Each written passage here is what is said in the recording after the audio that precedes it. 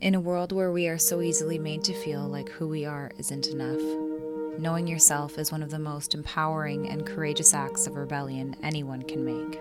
Knowing yourself means knowing your worth. I want to show you how astrology can help you do this. How astrology can open up ways of getting to know yourself on a cosmic level. Bridging Astrology is a podcast featuring astrological insights, updates, deep dive conversations, and practical resources, all aimed to help ground us in the wisdom of astrology. You don't have to study the stars for lifetimes to tap into their wisdom. It's about drawing our own connections between us and the sky. Join me on this journey as we build our own bridge to astrology.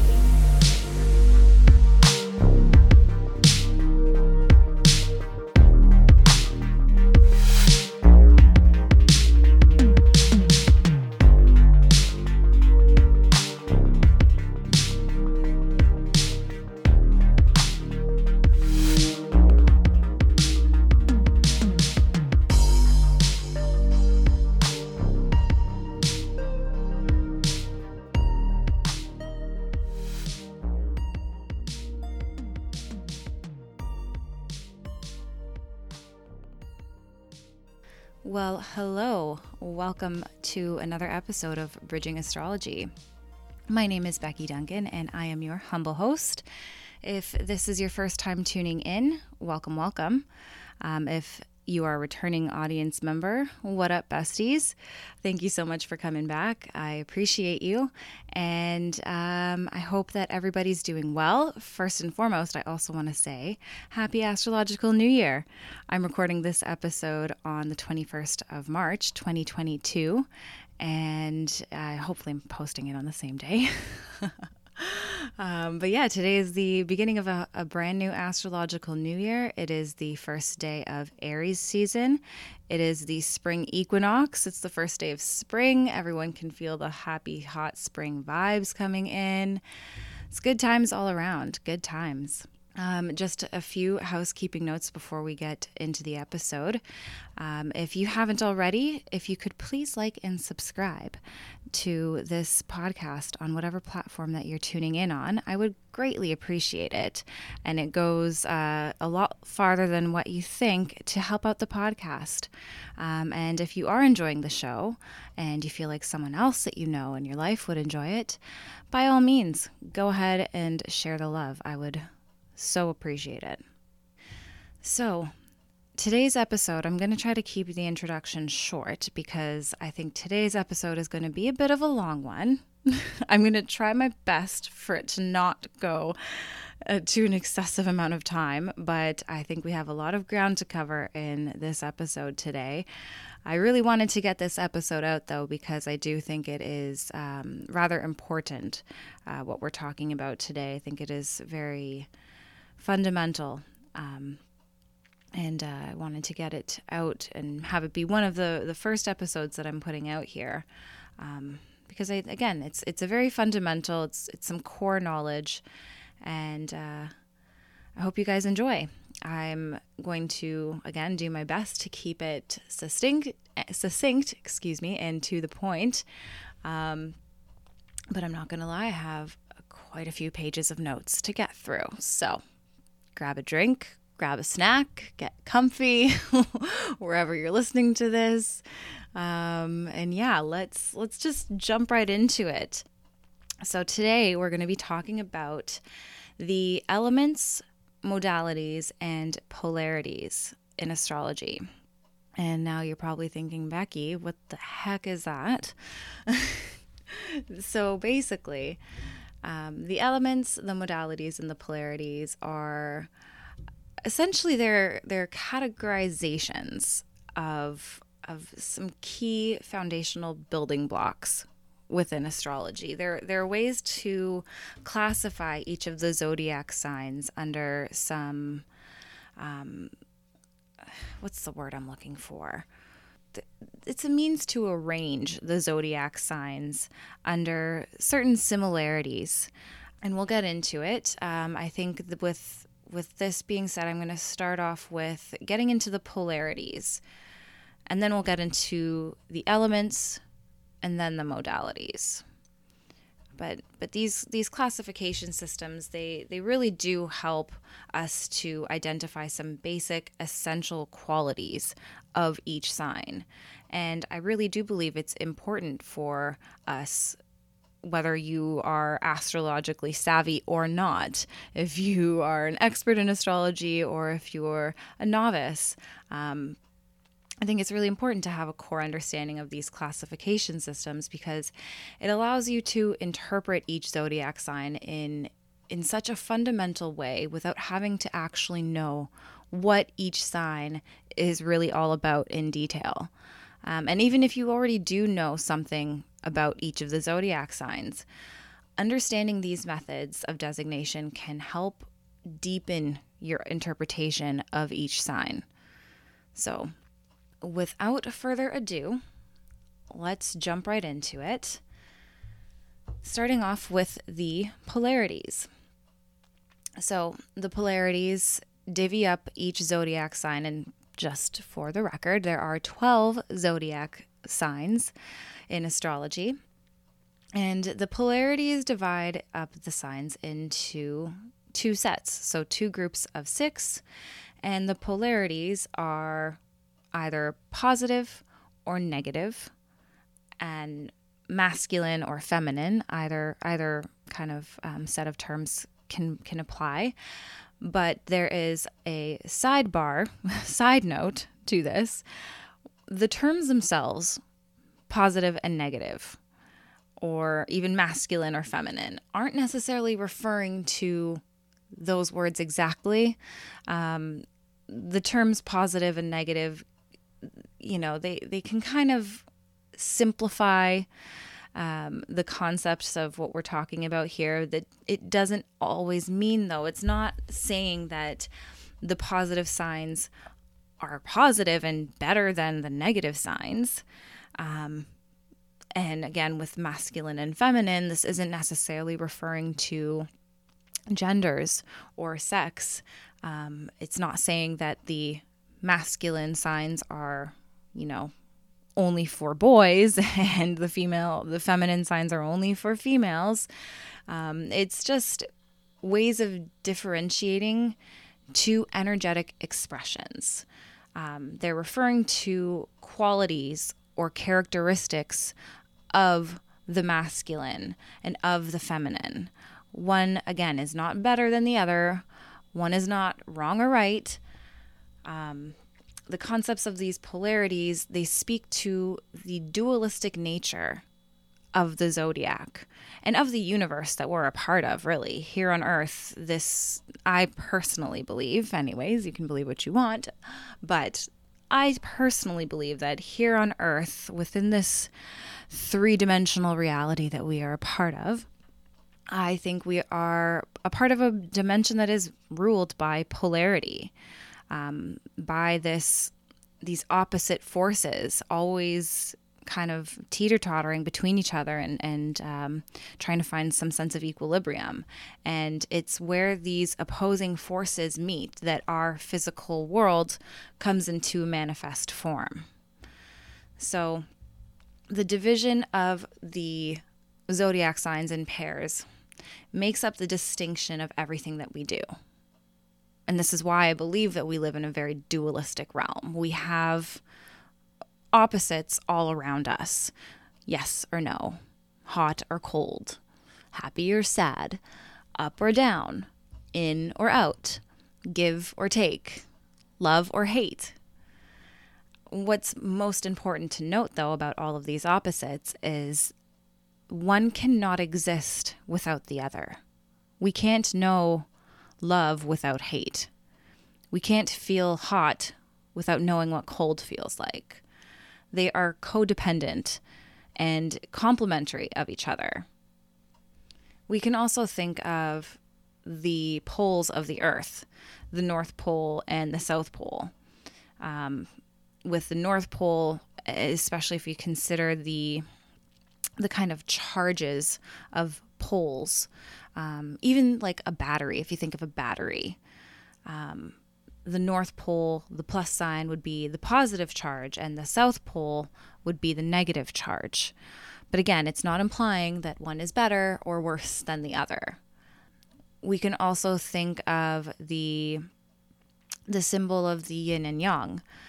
Yin being the feminine side, the black portion of the yin and yang. It's, again, not necessarily saying that it's negative or bad. It's the feminine side. It's the feminine expression. It's inward. It's drawing inward. It is feminine. It is expansive. Whereas yang, being the masculine positive polarity, would be more outward and directive and expressive.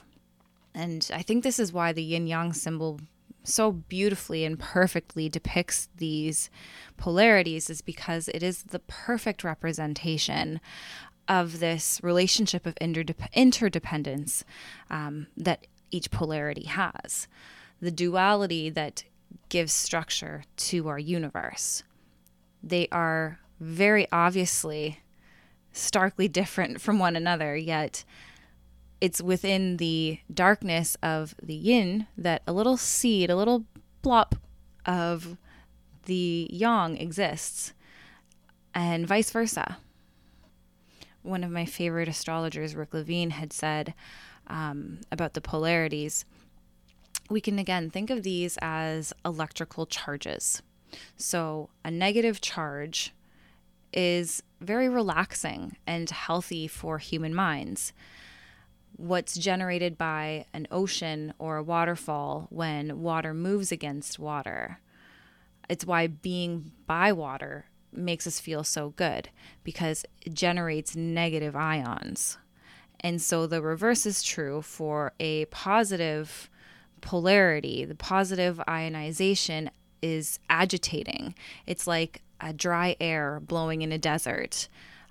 These winds that are generating positive ions don't always feel so good. So again, just highlighting that, the words can't necessarily be taken at face value. So now applying these to the zodiacal signs, and starting from Aries. Again, mentioning that today is the astrological new year. It always starts at the beginning of Aries season because Aries is the first sign of the zodiac.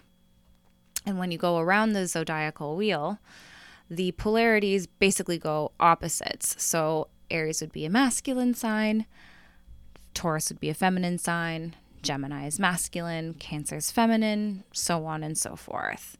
And I think this also speaks to the natural buildup of energies that kind of traverse along the zodiacal wheel. And while they highlight the opposites, they so very much complement each other.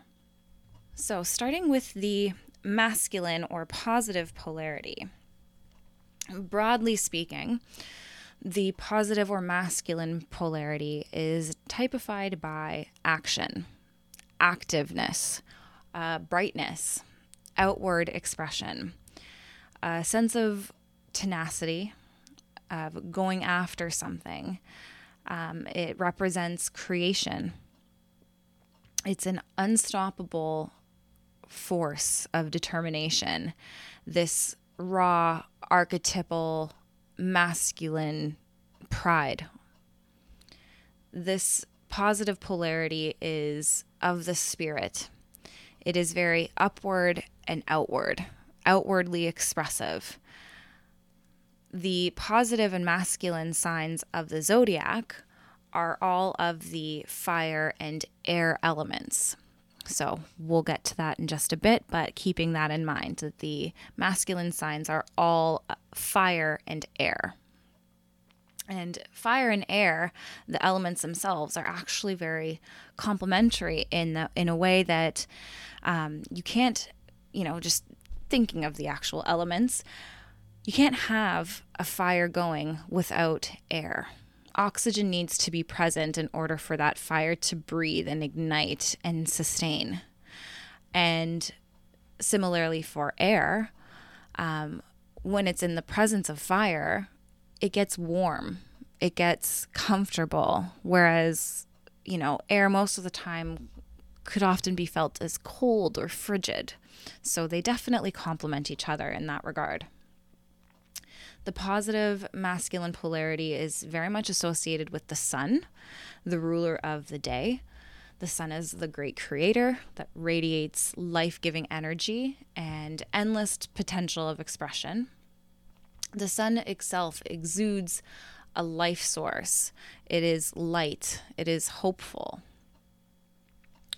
So the positive signs of the zodiac are, as I was mentioning earlier, are Aries, Gemini, Leo, Libra, Sagittarius, and Aquarius. And when looking at each of these signs, each contains this positive or masculine polarity, which is evident in the way that each of these signs expresses its fundamental, core nature. And now we'll go into a little bit about each of these signs and how it is of the masculine positive polarity. Starting off with Aries, and with Aries being the, again, first sign of the zodiac, it is all about that initial spark of life. It's about taking immediate action. It's the essence of initiation. Aries very much kind of, and if you know an Aries or you are an Aries, you can probably relate to this, that Aries very often kind of go headfirst into situations. They're definitely the type to do first and ask questions later. It kind of rushes into any sort of action or activation. Aries is also, again, as I mentioned, the beginning of the spring here in the northern hemisphere, at least. And so this is very much a time where there's so much new life being birthed, and there's a sense of motivation in the air. Everyone is kind of feeling very motivated and heightened at this time. Aries is a very courageous sign. It is very headstrong, and I think very much represents the masculine polarity as a whole. Next up is Gemini. And so the Gemini is a sign that is all about making connections. It is always actively seeking to put two and two together. I always like to think of Gemini as those little connect the dots games that we used to play as kids where, there's like just a bunch of dots all on the page. And if you go in order, once you connect all of the lines, they end up making a picture. That to me is Gemini in a nutshell. Gemini has a very flexible mind, and it has this insatiable curiosity of life that always has Gemini natives asking questions. There's a very restless quality to Gemini that lends to their, excuse me, my cat. Excuse me.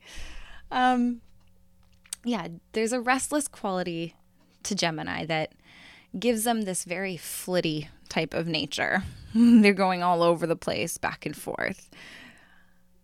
And this, I think, is also what lends to the not so favorable reputation of Gemini being seen as a little two-faced or unreliable or not the most trustworthy.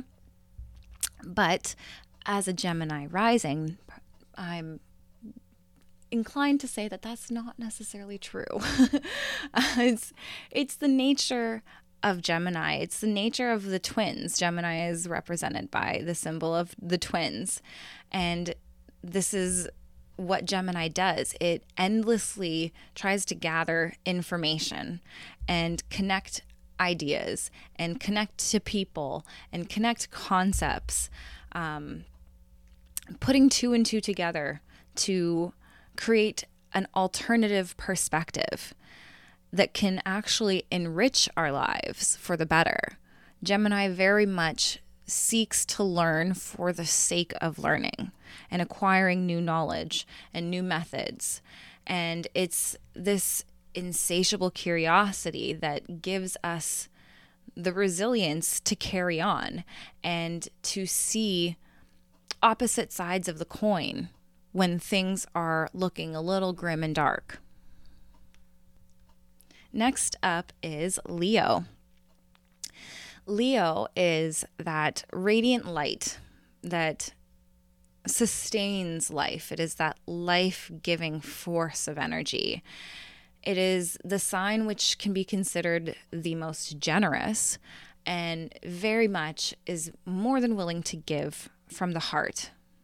And this is why the lion, which is represented by Leo, the king of the jungle, is very much admired for its honesty and its loyalty and its willingness to lead from this heart-centered place. While Leos can sometimes be seen as a very proud sign, and, kind of craving the spotlight in a way, Leo more so stimulates and causes action, and very much prefers to be a leader that oversees, the rest of the kingdom at work and doing its thing, getting things done that need to be done. So while Leos can very much, again, appreciate being in the spotlight, it's not necessarily being in the spotlight for doing all the nitty-gritty work, but rather being like, the authority that watches over to make sure that things are getting done. Nothing lights a Leo up more than being the stimulus of creation, the catalyst of creativity, and even more so, again, being recognized and honored for being in that role. Moving on, we are heading into Libra. Libra being represented by the 2 scales, which very much speaks to the Libra nature. Libra's key function is to adapt and to balance. It is the force of nature that brings everything together in a sense of cohesion through a means of understanding both opposites, both opposing forces. It's this ability of Libra to harmonize and stabilize that provides us with a solid foundation of support and understanding that encourages the rest of us to act justly.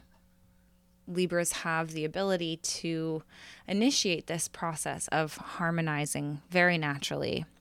And they have this very firm but gentle nature, and this confidence about them to be able to deal with disturbances of peace very openly, optimistically, and positively. Sagittarius is up next, and Sagittarius is all about expansion and exploration. Sagittarians are naturally very confident, very flexible, very easygoing in nature, and very willing to say yes to almost every and any opportunity they are presented with. And they will proceed with a lot of energy and enthusiasm. There is a willingness to Sagittarius that feeds their desire to quickly right every wrong that's present in their world. And they will do so by taking the path of least resistance. We can see the essence of this eager action of Sagittarius by its archetypal signature, their symbol of the archer with their bow and arrow. And the arrow would be a symbol for this skillful focus that Sagittarius can display. So long as they take a little bit of time to concentrate and contemplate on their target before firing off that arrow. And lastly, we have Aquarius. Now, Aquarius's main ambition is to replenish all of humanity. And we can see this again present in the the symbol of Aquarius being the water bearer. It wishes to cleanse humanity of all of its strifes by pouring fresh waters of wisdom down onto everybody. Aquarius naturally seeks to acquire understanding and strives to make sure that each and every individual, a part of a greater collective, is considered and understood and seen. Because Aquarius can naturally feel like the oddball out, like a little bit like the black sheep, it is very important for Aquarius to have everyone feel not so left out. This is very much a sign of innovation. Aquarius is not afraid to walk off the beaten path in the name of revolutionary change, and a change that will benefit all of humanity. And nor is Aquarius the type to shy away from a debate. They love to debate as they see this as their soul fighting to represent the truth, like the greater truth, not their subjective truth, but the objective big T truth. And they do this again in the name of the love of life, really. Aquarius strives to know the bigger picture, and they can definitely be headstrong on the way there. So that wraps up the positive signs. Now moving on to the negative feminine signs. The nature of the negative or feminine polarity is very receptive, open, accepting, but it's also insatiable and very needful. It is the action of taking and receiving, whereas the positive masculine would be giving and penetrating. The feminine has a sense of reassurance that encourages the opposite polarity to give more. It is very reflective, it is contemplative, it is nurturing, it is needing again. It is also very seductive and enticing. This insatiability of the feminine polarity leaves us feeling like there is always room for more. It is the space that is being taken up, that empty space that we can fill in. It is absorbing. It is experiencing. This polarity is of the soul. So, as I mentioned earlier, the masculine positive polarity is of the spirit. The negative feminine is of the soul. It is very downward and inward and contemplative. And the feminine negative polarity is made up of the water and earth signs. So to reiterate, the masculine polarity is fire and air. The feminine polarity is water and earth elements. And just like fire and air are complementary, water and earth are also very complementary and need each other. The water enriches earth. Without the presence of water, no life could grow, no plants could grow. Those things that grow, that feed us and nurture us and sustain us, could not live and survive without water. And similarly, water is so vast and free-flowing. And while it's not necessarily bad to be uncontained, water definitely does need some sort of boundaries and containment. And it is the earth itself that gives water this container to be held within. The feminine polarity is represented by the moon, that beautiful glowing planetary body that shines bright in the dark of the night sky by reflecting the light of the sun That's another function of the feminine, is reflecting. So the negative feminine signs include Taurus, Cancer, Virgo, Scorpio, Capricorn, and Pisces. And now starting off with Taurus. Taurus's essential nature is super sensual. Taurus can actually be considered the most sensual of all of the signs.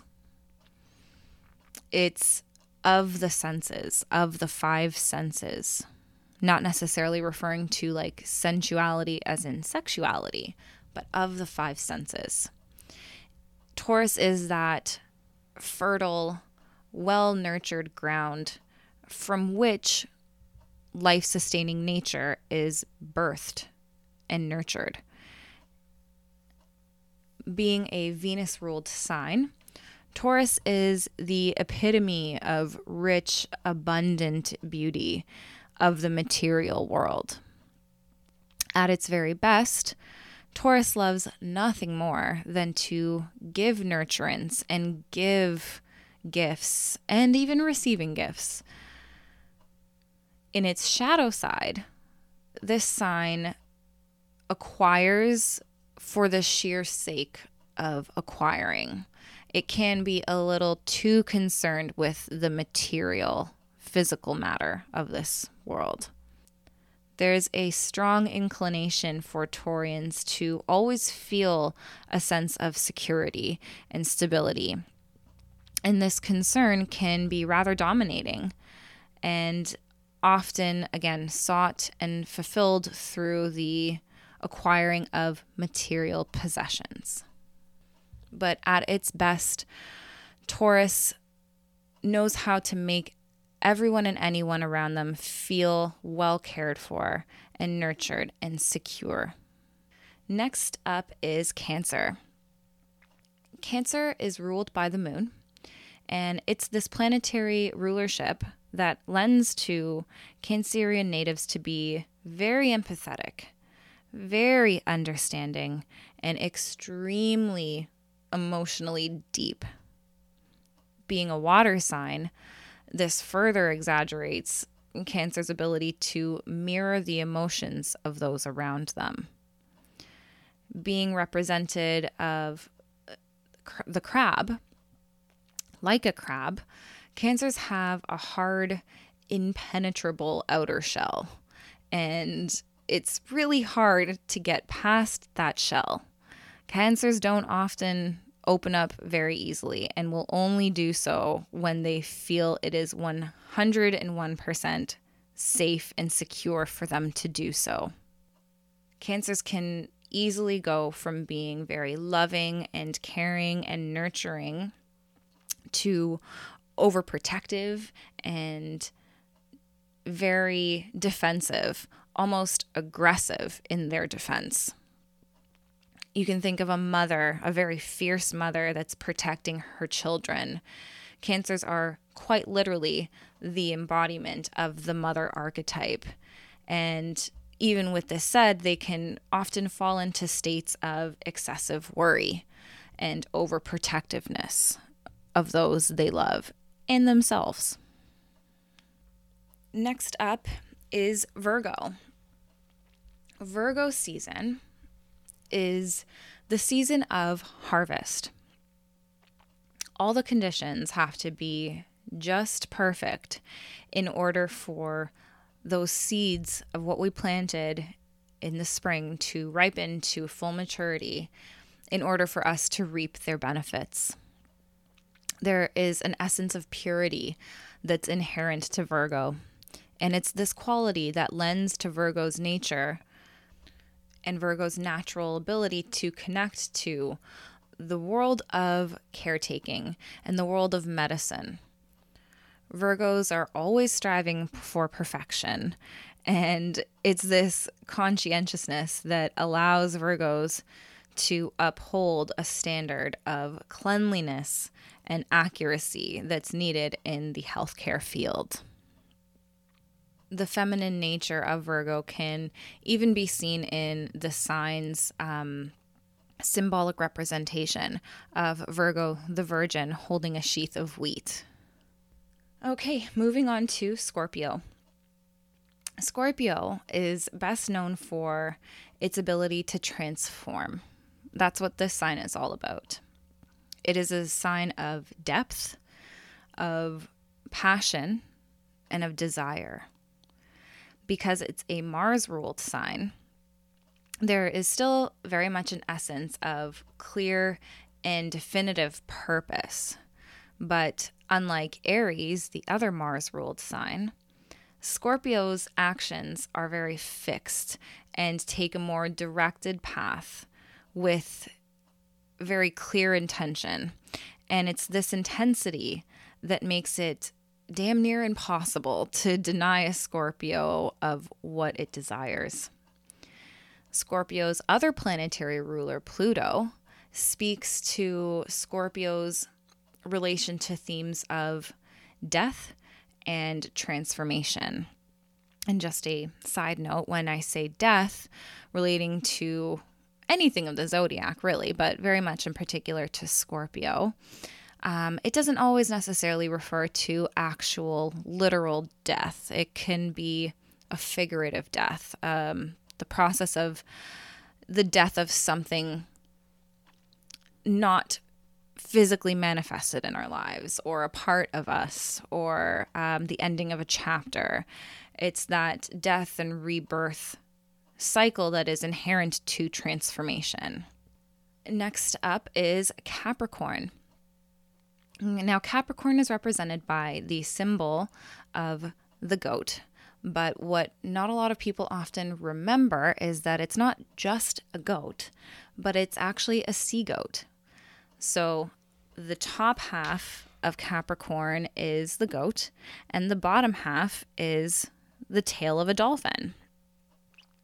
So the top half of Capricorn is the goat, which can be kind of seen as like the CEO of a company that's set on taking on dominating everything and everyone and kind of just running shit. Whereas the fish's tail speaks to Cap's intuitive and reflective nature. And it's this contrast in of itself that makes Capricorn a very profound sign. There's a very dynamic quality to Capricorn that can often lead these natives to fall into a very depressive state at times, because they're always tirelessly striving to achieve goals, achieve states of practicality and sustainability. But if there is hard work that's put in, Capricorns can be an unwavering source of security, reliability, and support. And last but certainly not least, we have Pisces, the last of the zodiac. Pisces is a sign that, to me, perfectly embodies mutability and changeability. It is a sign whose natives are highly intuitive, compassionate, receptive, and sensitive. Their empathetic nature is limitless, and Pisces are often the first one to lend a helping hand wherever it's needed. The ethereal nature of Pisces correlates to this sign's sense of spirituality, mysticism, healing, arts, creative expression. The wisdom of Pisces is its natural recognition of connectedness of this world, of recognizing that everything in this world is connected and a part of a greater whole. Everything from nature to science is a relative part of this grander collective. And it's this understanding that allows Pisces to be very unattached to the material world and striving to always live almost in another realm, but really trying to live in union with the universe. All right, so that wraps up the polarities. I'm going to try to get a move on because I already see this episode being a little long. So, diving right into the next section, the elements. And this is where I think the juiciest part comes in. One of the first and fundamental steps, I think, of understanding both the planets and the signs is getting to know the 4 elements. One of the great masters of astrology of the 20th century, C.E.O. Carter, wrote in his work, An Encyclopedia of Psychological Astrology, the elements are the root principles of astrology. So the 4 elements are fire, earth, air, and water.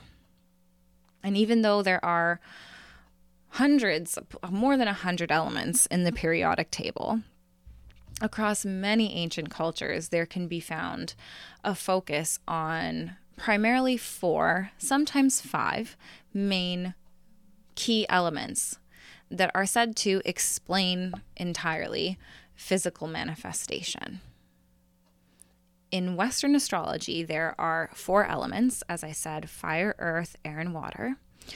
In Eastern Vedic astrology, as well as in Ayurveda, which is the Indian practice of holistic health, which it literally translates into the knowledge of life, they add a 5th element to this list, which is ether, which is said to be the source from where all the 4 other elements come from.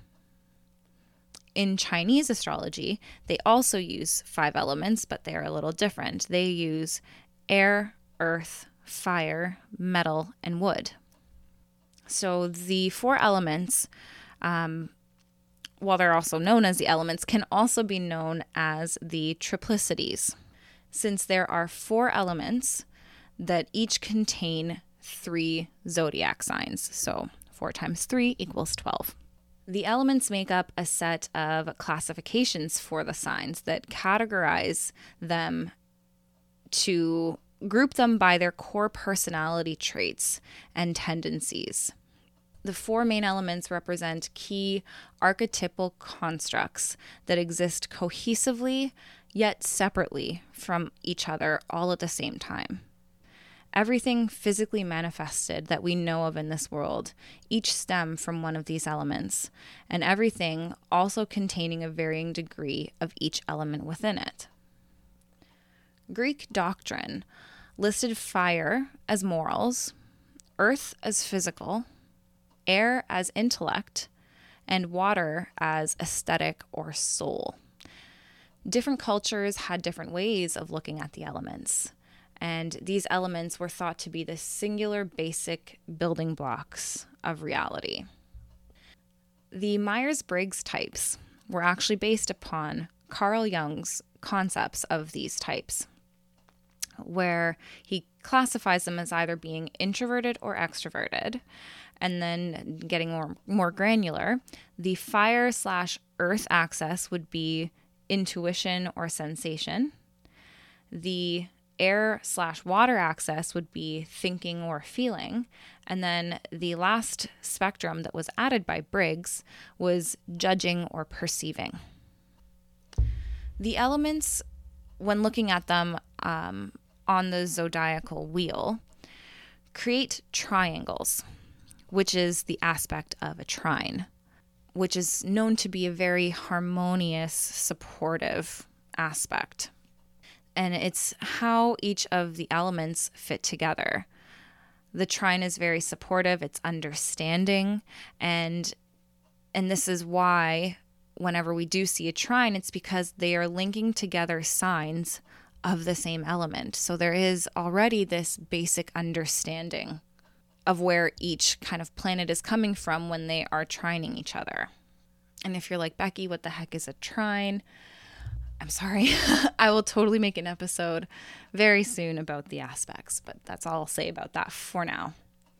But yeah, once we have a basic understanding of the elements and what signs fall under each element, we can better recognize and understand the nature of the individual whose chart we're looking at, or even ourselves.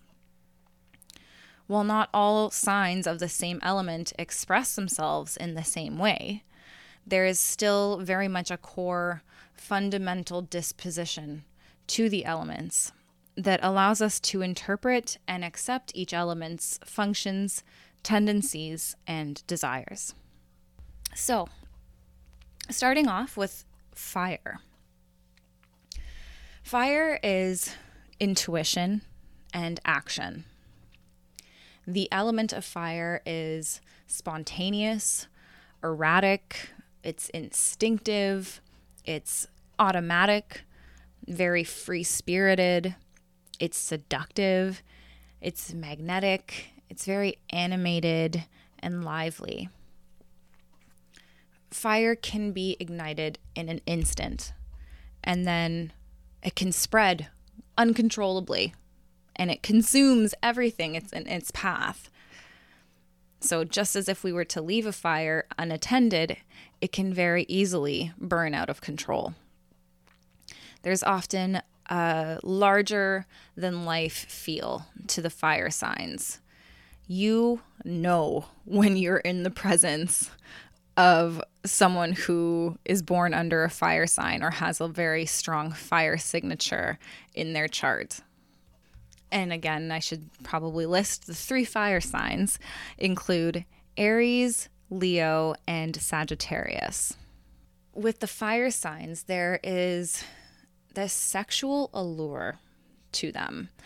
And just as the bright side of a fire can be extremely captivating and hypnotizing, so too do these signs possess this ability to entrance. Fire signs are very charming and tempting, possessing a very certain magnetism that you cannot help but be drawn to. But just like a fire, it can sometimes be a little too much, and if you get too close and you're not careful, you may likely get burned. Fire is highly instinctive and very creative. Fire signs have a unique way of doing things and are endearingly courageous and very full of life. Fire signs are often self-sufficient and feel that they can sustain themselves without needing to rely on anyone else. But sometimes, in this instance, they can very likely get themselves burned if this belief of being able to do it all on their own stretches too far to a point of blind ignorance. So, just again, kind of going through each of the signs and highlighting some of their fiery qualities. Aries, again, kicks off the season of spring. It is that initial spark of life that gets the fire going. Aries is like the kindling that starts the fire. Aries are not afraid to make the first move and definitely not afraid to go after what they desire. They are Mars ruled, so they have this warrior fighter quality to them. And it's because of this that Aries are often known for being incredible initiators. With that being said, though, while they are fantastic at getting the ball rolling, they are not always the greatest at finishing what they've started. Leo, next up, is the fire that sustains. If Aries is the kindling, Leo is that persistent, burning, bright flame that warms and lights up its surroundings. Like a campfire, it calls everybody in to gather around it, to awe in its beauty, and join together in some sort of classic cheesy campfire song or some sort of creative expression. It is triumphant action and like a roaring fire, lures everyone in by its captivating light. Fire has the ability to build up and break down. And Leo does this by either inspiring or intimidating others into action. Unlike Aries, Leo can find it a bit more difficult to get things started, to get the ball rolling. But once they are started, they will most certainly finish what they've undertaken. And lastly, Sagittarius, the last of the fire signs. Sagittarius is that scene we see in the fire pit once the fire has burned out. It's like the embers, those hot coals that are left there, that are still kind of burning, and it can be reignited if we fan them out a bit. Out of all the 3 fire signs, Sagittarius is the most flexible and adaptable. But that does not detract from Sagittarius's sense of spicy and fiery courage. Like the archer, Sagittarius natives heavily rely on their sense of instincts to guide their bow and arrow. And it's this visual of the archer that can help really highlight just how intuitive and free-spirited this fire sign can be. Sagittarius babies are often enthralled with world travel and seeking adventure at every turn. Sagittarius is changeable, mutable fire, and it's the type of fire that isn't always there, but can very much still be felt. So that wraps up fire. Moving on to earth. If fire is intuition and action, earth is sensation. The earth element represents the material physical world. It is the tangible, the manifested. It is nature herself. It is the raw material resources that we rely upon to keep us sustained. Earth signs are very resourceful, practical, dependable, and very sensual. And again, when I say sensual, I'm referring to the 5 senses of sight, sound, touch, taste, and smell. The element of earth is also linked to material possessions and those things that we find value in. This is why the earth element is representative of all business affairs, and most business affairs, I should say. And this is why the earth signs are very much considered to be adept at manipulating business systems and financial resources. Unlike fire natives, earth signs are not really big on taking risks. They'd much rather prefer very thought out, well-calculated actions and betting their resources on sure things rather than crapshoots. Earth signs will often err on the side of caution and can be rather conservative in their approach to going after what they desire. Like the element suggests, earth signs focus heavily on creating comfortable, sustainable environments. And they do this through a means of acquiring possessions that are very pleasing to their senses. And they work on securing stable jobs that will help them to sustain reliable sources of income. Again, being of the senses, earth signs are very focused on what they can touch, and what they can sense. The tangible world around us is what they're all about. The risk that comes with this desire, though, naturally, is an increased sense of materialism and becoming a little too greedy around the resources that they possess. But you can always count on an earth sign. They are the most dependable of the zodiac, and it's because they have such a strong sense of duty and responsibility to themselves and especially to those in their lives. Earth signs can sometimes run the risk of being a little insensitive to the emotional needs of those around them. And this is from being a little caught up in their objective goals. To these signs, it's more so about the destination than it is the journey. And so the earth signs include Taurus, Virgo, and Capricorn. I probably should have said that earlier, but let's get into them. Taurus is probably the most earthy of all the earth signs. This is the sign of stability. It has no problem to stop and take stock and centralize their resources so that they can create something that is sustainable and that is lasting and that is beautiful. Taurus doesn't really care for the fluff and often just wants the necessary need to know fundamentals, the need to know information. As I mentioned before, Taurus can be considered the most sensual of the signs. All a Taurus really wants is good sights, good sounds, good taste, good feels all around. Take care of that and a Taurus will be as happy as can be.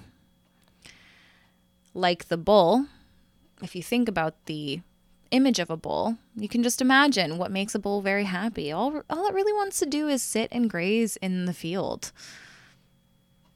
But also like a bull, there is no arguing with a Taurus.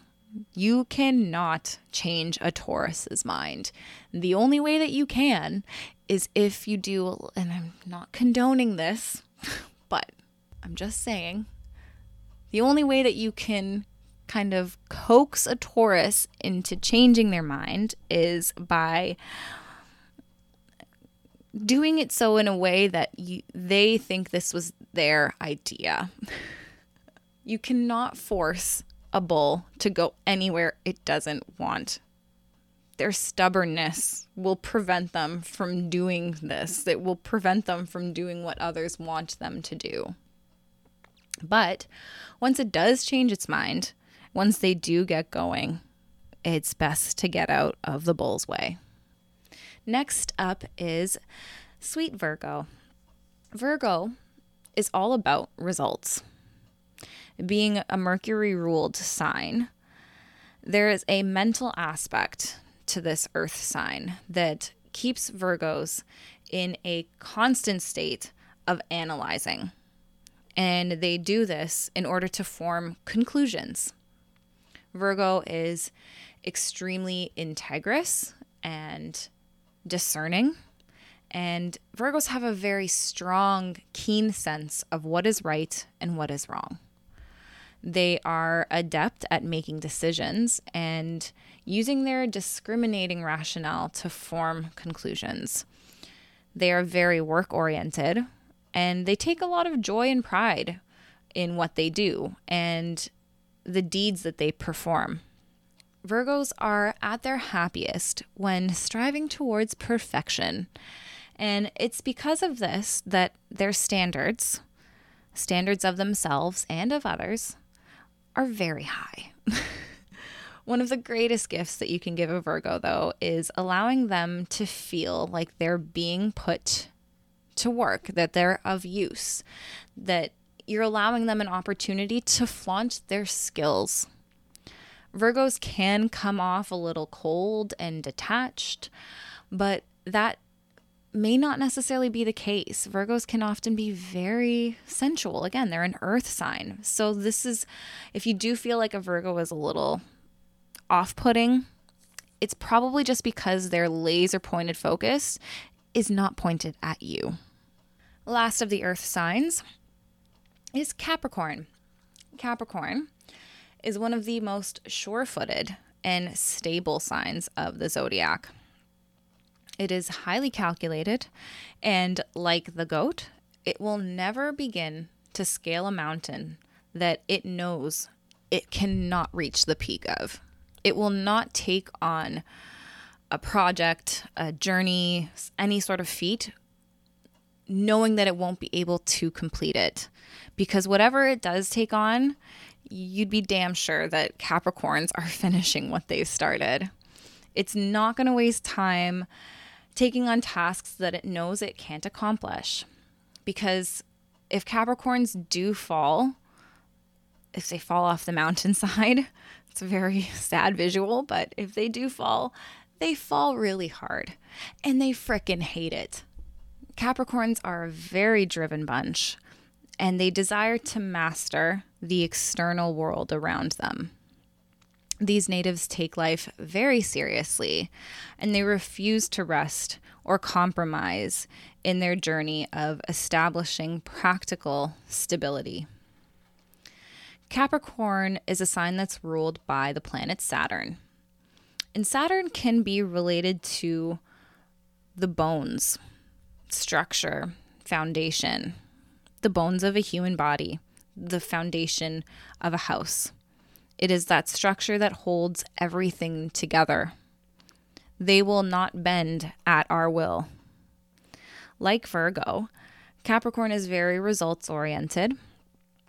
Unlike Virgo, though, who will usually do it themselves because they just know that they can do it better, Capricorns will often encourage those around them to strive towards their very best. They will be encouraging in that regard. And this is partially because they just can't wrap their heads around those who are unmotivated or not ambitious. So it's a little bit of a double-edged sword, but they mean well. All right, moving on to the air signs. Air is thinking and intellectualizing. Air is of the mind. It is about theories, concepts, ideas, communication, languages. It is everything that is less than physical. We can feel it. We can very much feel the air, but we can't see it. They are the thoughts that do not have manifested substance in our physical reality. Like our thoughts and our anxieties, air does not have any tangible substance or form. It is abstract. It is boundaryless. It cannot be contained. It very much stands on its own. It is representative of our mental processes. It describes our ideas and the words that we choose to express those ideas. It is the stories that we tell. Air is also the process of understanding and learning, and often so, it's also of forgiving and relating and forming connections. Air, being very mental, can often lead to neuroses that plague us, such as anxiety.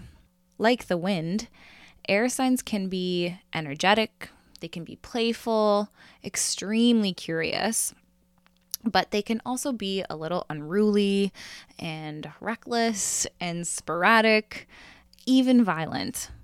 Air is the idea of movement and exchange, and the signs of this element are all about just this, the intangible exchange of concepts and the process, again, of relating and connecting. This is also why the air signs symbols all contain some sort of duality. It is the adventure of movement from one polarity to the other. So the air signs include Gemini, Libra, and Aquarius. Gemini, starting off, is the symbol of the twins. This is a Mercury-ruled sign and is considered to be the trickster of the zodiac. Gemini is insatiably curious and spontaneous. Gemini's main goal, as I mentioned earlier, is to connect the dots. The twins represent the duality of nature itself, and Gemini is very good at reminding us of this. An incredible astrologer, Michael Bryan, had said, and I love this about Gemini, it is the only sign that can hold space for contradiction and not break down. They know that there are always two sides to every coin and are very accepting of this. Gemini natives are often stuck in this duality, wanting both at once or changing their minds at the drop of a hat. And again, this can lead one to believe that Geminis cannot be trusted, but this isn't necessarily the case. Geminis are just extremely mentally quick. Their minds are always on the go and always seeking new information. And with all of this information that they're always constantly gathering, this can lead their opinions to change rather quickly. They go through life seeking to make connections for the sake of making connections. It's just that Gemini can often forget that not every single connection actually matters. Next up is Libra. Whereas Gemini is concerned with the mental connections of information and concepts and ideas, Libra is more so concerned with the mental processes that create connections between people. Whereas, again, Gemini is about creating connections between anything and everything. There's a deeper goal to the connections that Libras are striving for. Libra is actually the Latin word for scale. So they are literally striving to create a sense of balance at all times. And we can see this in Libra's symbol. They are seeking harmony between opposing forces. This applies to Libra natives themselves, always trying to seek some sort of internal balance, just as much as it applies to creating balance for those around them and the situations that they're a part of, the environments that they're a part of. Libra represents the mental interchange that occurs between two opposites in order to achieve some sort of harmony. Libras are strategists. They are extremely contemplative, and they're always considering every single side available to them. Libras can be seen as indecisive at times and like they're unable to make up their minds. But that's not always the case. Libras can make up their minds. It's just that they can easily come to two separate conclusions and be okay with both of them because they can see where either side is coming from. They can see the good and the bad in every kind of situation or option that's presented to them. They are the definition of ambivalence. Libras often get the reputation of being very artistic, very aesthetically inclined. They possess a great sense of things that are very appealing to the eye. And they use this skill to bring this element into their environment, to bring their environment into some sense of balance and harmony. And it's this skill that often lends Libra's ability to make fantastic artists or decorators or even architects. And they are fantastic hosts. And last of the air signs is Aquarius. Aquarius natives' main goal is to take individual concepts and thoughts and make them universal. It is the sign of social interaction. It is very much about groups and the interaction that goes on between groups of people. Aquarians naturally love being in social settings and exchanging information within these settings. Where Gemini would be the movement between two thoughts, and Libra would be finding the balance between these two thoughts, Aquarius tries to take these two thoughts and integrate them into one centralized, universal concept. Aquarian energy is the essence of association. They truly feel that every interest should be honored, accepted, and included. This is a sign that is very much for the people. However, when it comes to one-on-one interactions, this is where Aquarius can get a little detached and be gone like the wind. Aquarians love humanity, but they are not so fond of humans themselves. Aquarians can very much be considered the black sheep of the group, as I mentioned earlier. And it's because of their out-of-the-box ideas. But it's these out-of-the-box ideas that actually make Aquarians very brilliant and innovative and unique. The phrase of Aquarius is, I know. I know. You can't tell an Aquarius something that they don't already know. Even if they didn't actually know it, they're still going to say, oh, I know. Because in their opinion, there is very little that you can teach an Aquarius that they have not already learned for themselves. And again, while this isn't always necessarily true, it's just best to let them think this.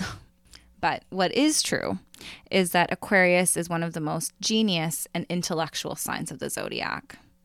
It takes the dual, free-forming nature of air and integrates it into one key single concept.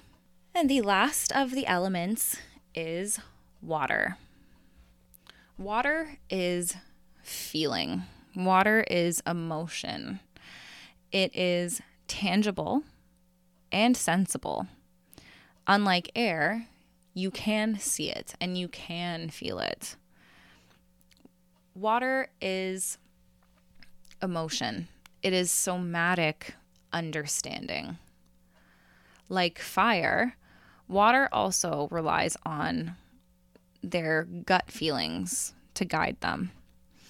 But whereas fire could be considered a little bit more of instinct, like a natural or innate impulse, water would be intuition, which would be like a direct perception of truth. Water signs are extremely empathetic and emotionally driven and emotionally led. They are feeling oriented. They possess an ability to intuitively understand. Water is of the soul. It is about union, soul connection, soul integration. And yeah, this word union is very much water.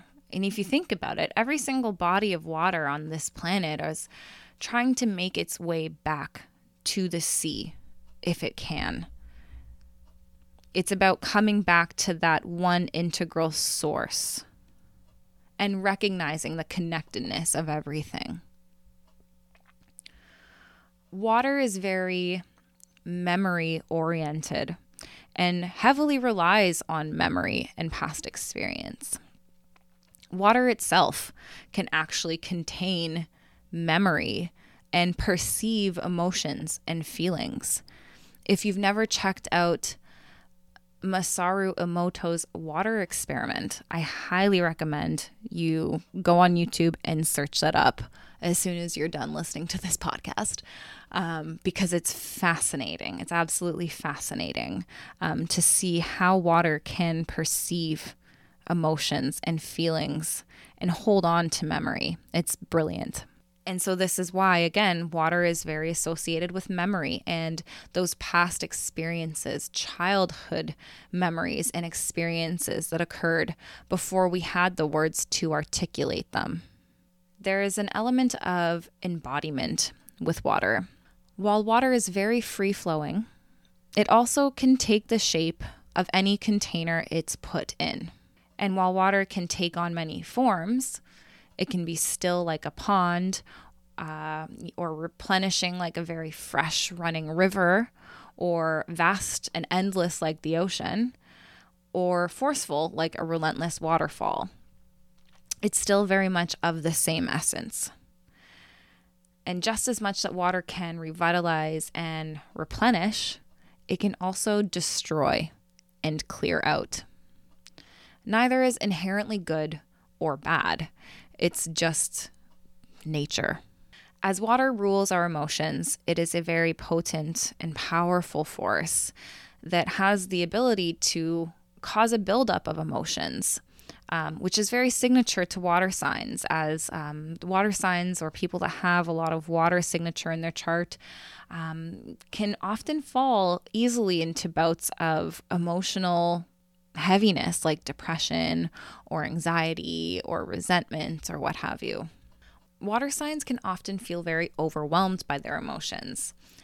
So to remediate this, it's very helpful for water signs to rely on regular sessions of healing modalities, energetic healing modalities to help remediate this. Water signs can also be considered very spiritual, highly spiritual, because of how empathetic and resonant they are with their surroundings. Water signs naturally understand the interconnectedness of this world and its inhabitants. So the water signs include Cancer, Scorpio, and Pisces.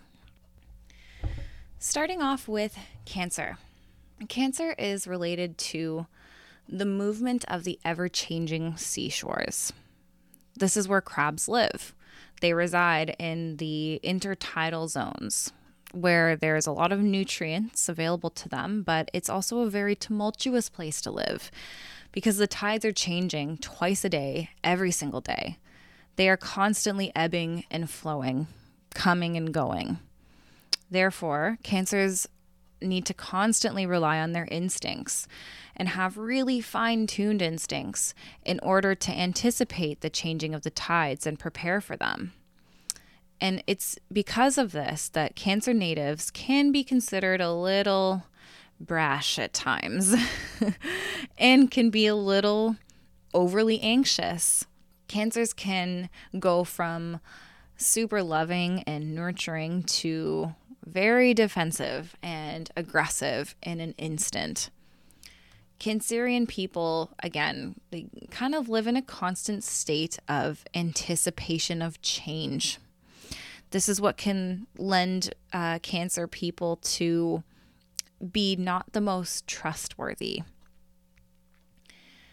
Yet there is such a deep-rooted part of them that does not want change at all. You can think of the crab with their massive pincers, their claws that are just trying to hold on tightly to what it is that they love, not wanting to let go. Like the crab, who also walks side to side instead of moving forward and backward, Cancer natives can also be seen as approaching things from the side. They can be a little apprehensive in their approach and very quickly retreat back into their shell at the slightest indication of coming into harm's way. Cancers have a very tough outer shell, but if you provide them a safe enough space for them to come out of their shell and feel like it's safe enough to retreat out of their shell, you'll receive some of the deepest love and caring and nurturance that you could ever imagine. Scorpios. Scorpios are probably, they are the most intense of water signs. If Cancer is the seashore, then Scorpio would be like a brash rushing river that's breaking through a dam, or like a fire hose of just a massive amount of water being forced upon you. Scorpio natives are very strong and powerful, and there is an extreme range to the depths of their emotional fluctuation.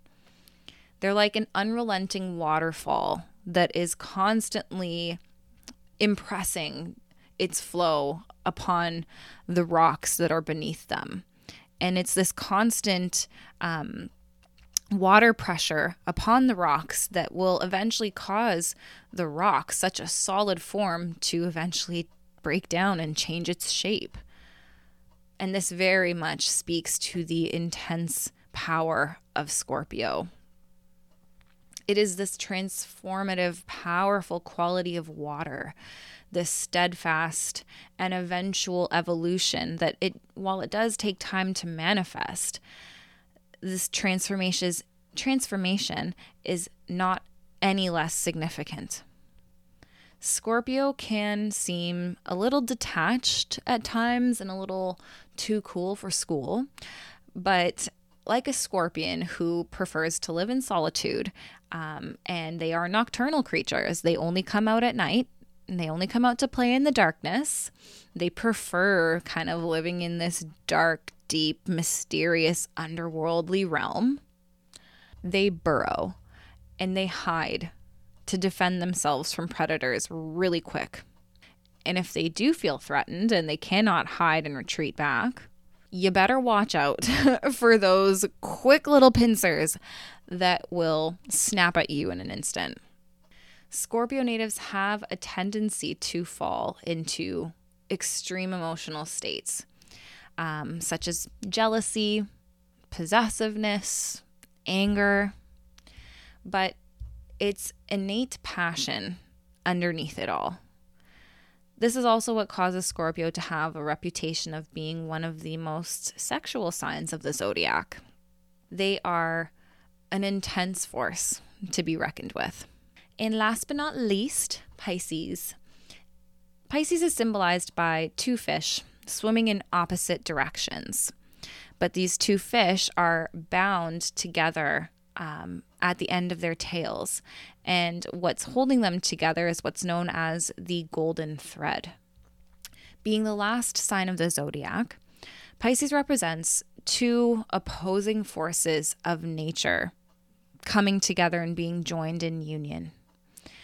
If Cancer is the seaside, the tides, the shores of the sea, and if Scorpio is like that forceful waterfall, Pisces is the vast and endless ocean. It is all about the dissolution of boundaries and hard edges. Pisces natives feel so closely connected to the world around them that it's sometimes hard for them to tell where they end and you begin. Pisces is empathy embodied. They appreciate and care for everything, which is why these natives are often drawn to paths as healers, as teachers, artists, psychologists, and often are very spiritually inclined and follow spiritual pursuits and paths. Speaking of, Pisces is also often associated with religion. But it's not necessarily religion in the conventional way that we think of, but more so spirituality. This belief that we are a part of a whole. We are the individual drops of the same ocean and come from the same source. Pisces is all about the non-physical, and Pisces natives are often living in non-physical dimensions. They're often stuck in fantasy worlds and prefer to daydream and stay with their imagination. Pisces can be so energetically sensitive that they can fall into bouts of escapism. This is why they prefer to stay in their imaginatory realm, is because sometimes the harsh reality is too much for them to bear and to handle.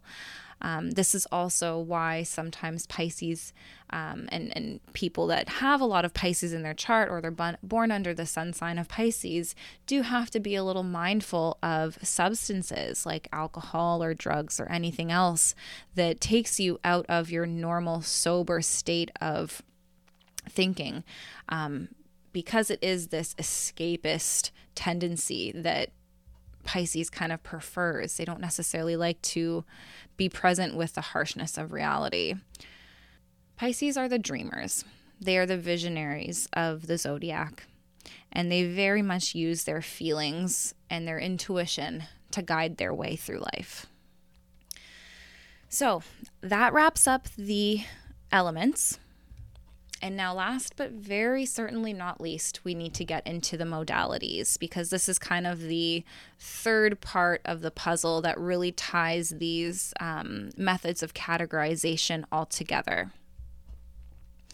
So, the modalities represent the essential functions and operations that further the way that we can categorize each of the zodiac signs and the elements.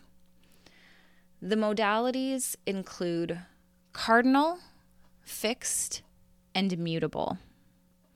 The modalities can also be called the qualities or the quadruplicities. Quadruplicities because they take 4 zodiac signs each and break them up into 3 categories. So again, 4 times 3 equals 12. The qualities can be thought of as, again, operating systems or types of energies under which each of the zodiac signs and elements are classified. If the element is what they're made of, then the modality would be how it's expressed. Now, when we're looking at modalities on the astrological chart, on the astrological wheel, modalities form squares. Squares are considered to be a hard aspect, a tougher aspect, but they're not always necessarily difficult per se. They're just an aspect of creation, of creative stimulation, of change. So when we have squares, considering the modalities as opposed to triangles when we're comparing the elements, there is tension because the squares are linking up signs that are not of the same element. So there isn't that inherent understanding present like there is with the trines linking up the same elements. But the squares are connecting signs of the same modality. So there is still some sense of reception, of understanding how this buildup of tension and energy needs to be expressed and released. Like the elements and polarities, the quadruplicities, while they are inherently different, are also all interdependent and rely on one another.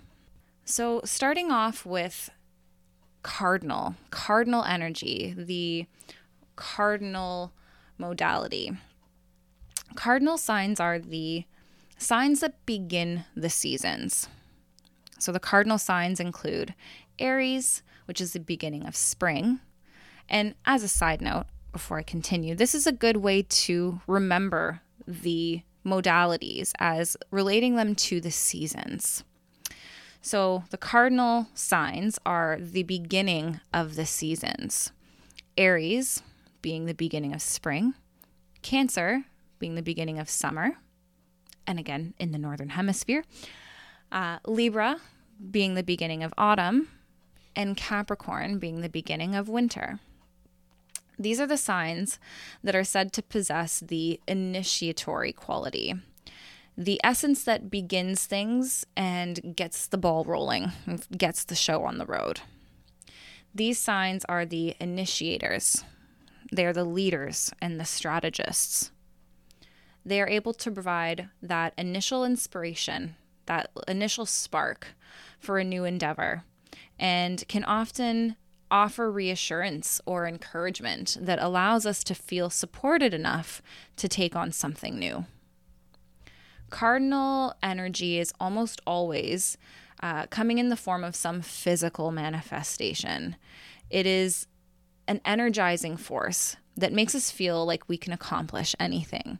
This is why the beginning of new seasons, we can feel kind of like peak of motivation, of ready. It's like a readiness to start something new.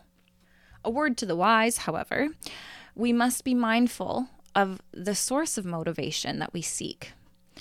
If the source of motivation is manipulation or fear or guilt or comparison or even blind obligation, then we may want to take some extra precaution and second guess, kind of just do a quick reevaluation of why it is that we're taking on these new projects. In excess, Cardinal energy can definitely overstimulate and agitate and overwhelm. Blind ambition can lead to insecurity and failure. So, taking a moment to pause in consideration is always helpful when working with cardinal forces. But in its light, cardinal energy is again fantastic for initiatory experiences and starting new things, taking on new endeavors. And I'm not going to go through the signs because I think I've already done that enough. So you can kind of just go back and apply the cardinal energy to these signs of Aries, Cancer, Libra, and Capricorn, and see how this initiatory energy is very much related to these zodiac signs. Moving on to fixed, the fixed modality. The fixed signs are the signs that are the middle of the seasons. They are the sustaining. They are when the seasons are at their peak and at their prime, they're most felt. So the fixed signs include Taurus, the middle of spring in the northern hemisphere, Leo, the middle of summer, Scorpio, the middle of autumn, and Aquarius, the middle of winter. Fixed energy is steady. It is constant, it is enduring, it is reliable, substantial, it is solid, it is very continuing and sustaining. With all of these signs, there is a deep-rooted firmness, a solid ground from which they stand. These signs know how to persevere. They are unchanging and unwavering in their pursuits, and each know how to solidly stand their ground in the face of a challenge.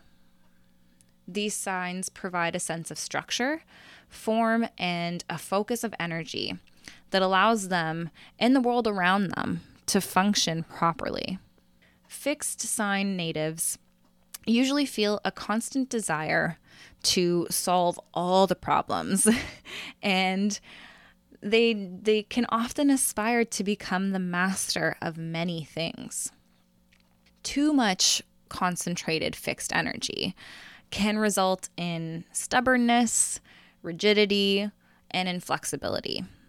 There is no wiggle room to deviate from the plan and can lead these natives to feed into a sense of self-righteousness. Being too fixed can cause stagnation and stasis. And this is where the other signs of different modalities can come in to try to help offer an alternative perspective and even take over the wheel when necessary. And on this note, this is how we can recognize that each of the modalities of fixed, cardinal, and mutable rely on each other. It speaks to this interdependent relationship between each three, that each three rely on each other and need each other. And we can't just stay in one or the other all the time. We definitely need to rely on these other forces and sources of energy in order to function cohesively and holistically.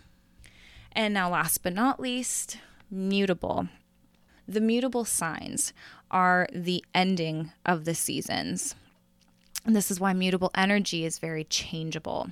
So the mutable signs include Gemini, the end of spring, Virgo, the end of summer, Sagittarius, the end of autumn, and Pisces, the end of winter.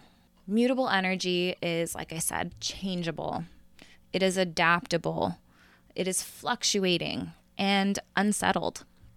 It is ever shifting and it can be flighty. It is impulsive and irregular, very versatile and whimsical.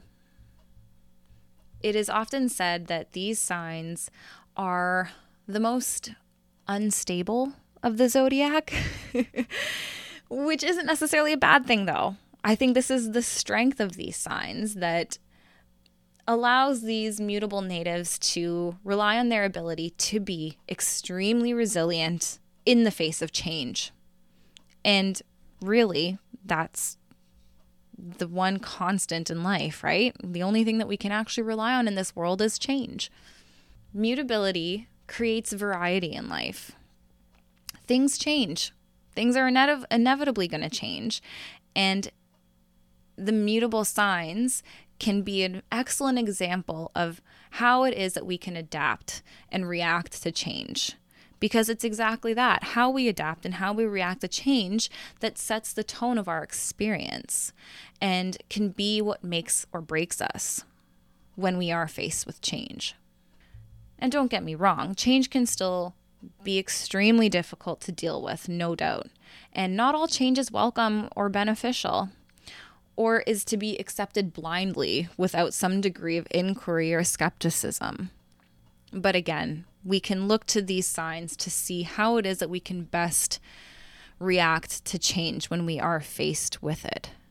Too much mutable energy can result in unpredictability, instability, flightiness, inconsistency, and unreliable tendencies.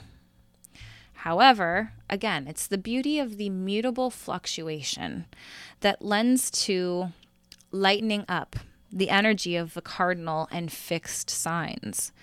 And together, all three work in harmony and in balance. And that's all she wrote, folks. If you're still sticking with me, in for the long haul, thank you so very much. I hope you found this episode to be informative and helpful and enriching. And if you, again, kind of already had a grasp of the zodiac signs, I hope that this means of categorization helped to further deepen your understanding of the zodiac signs.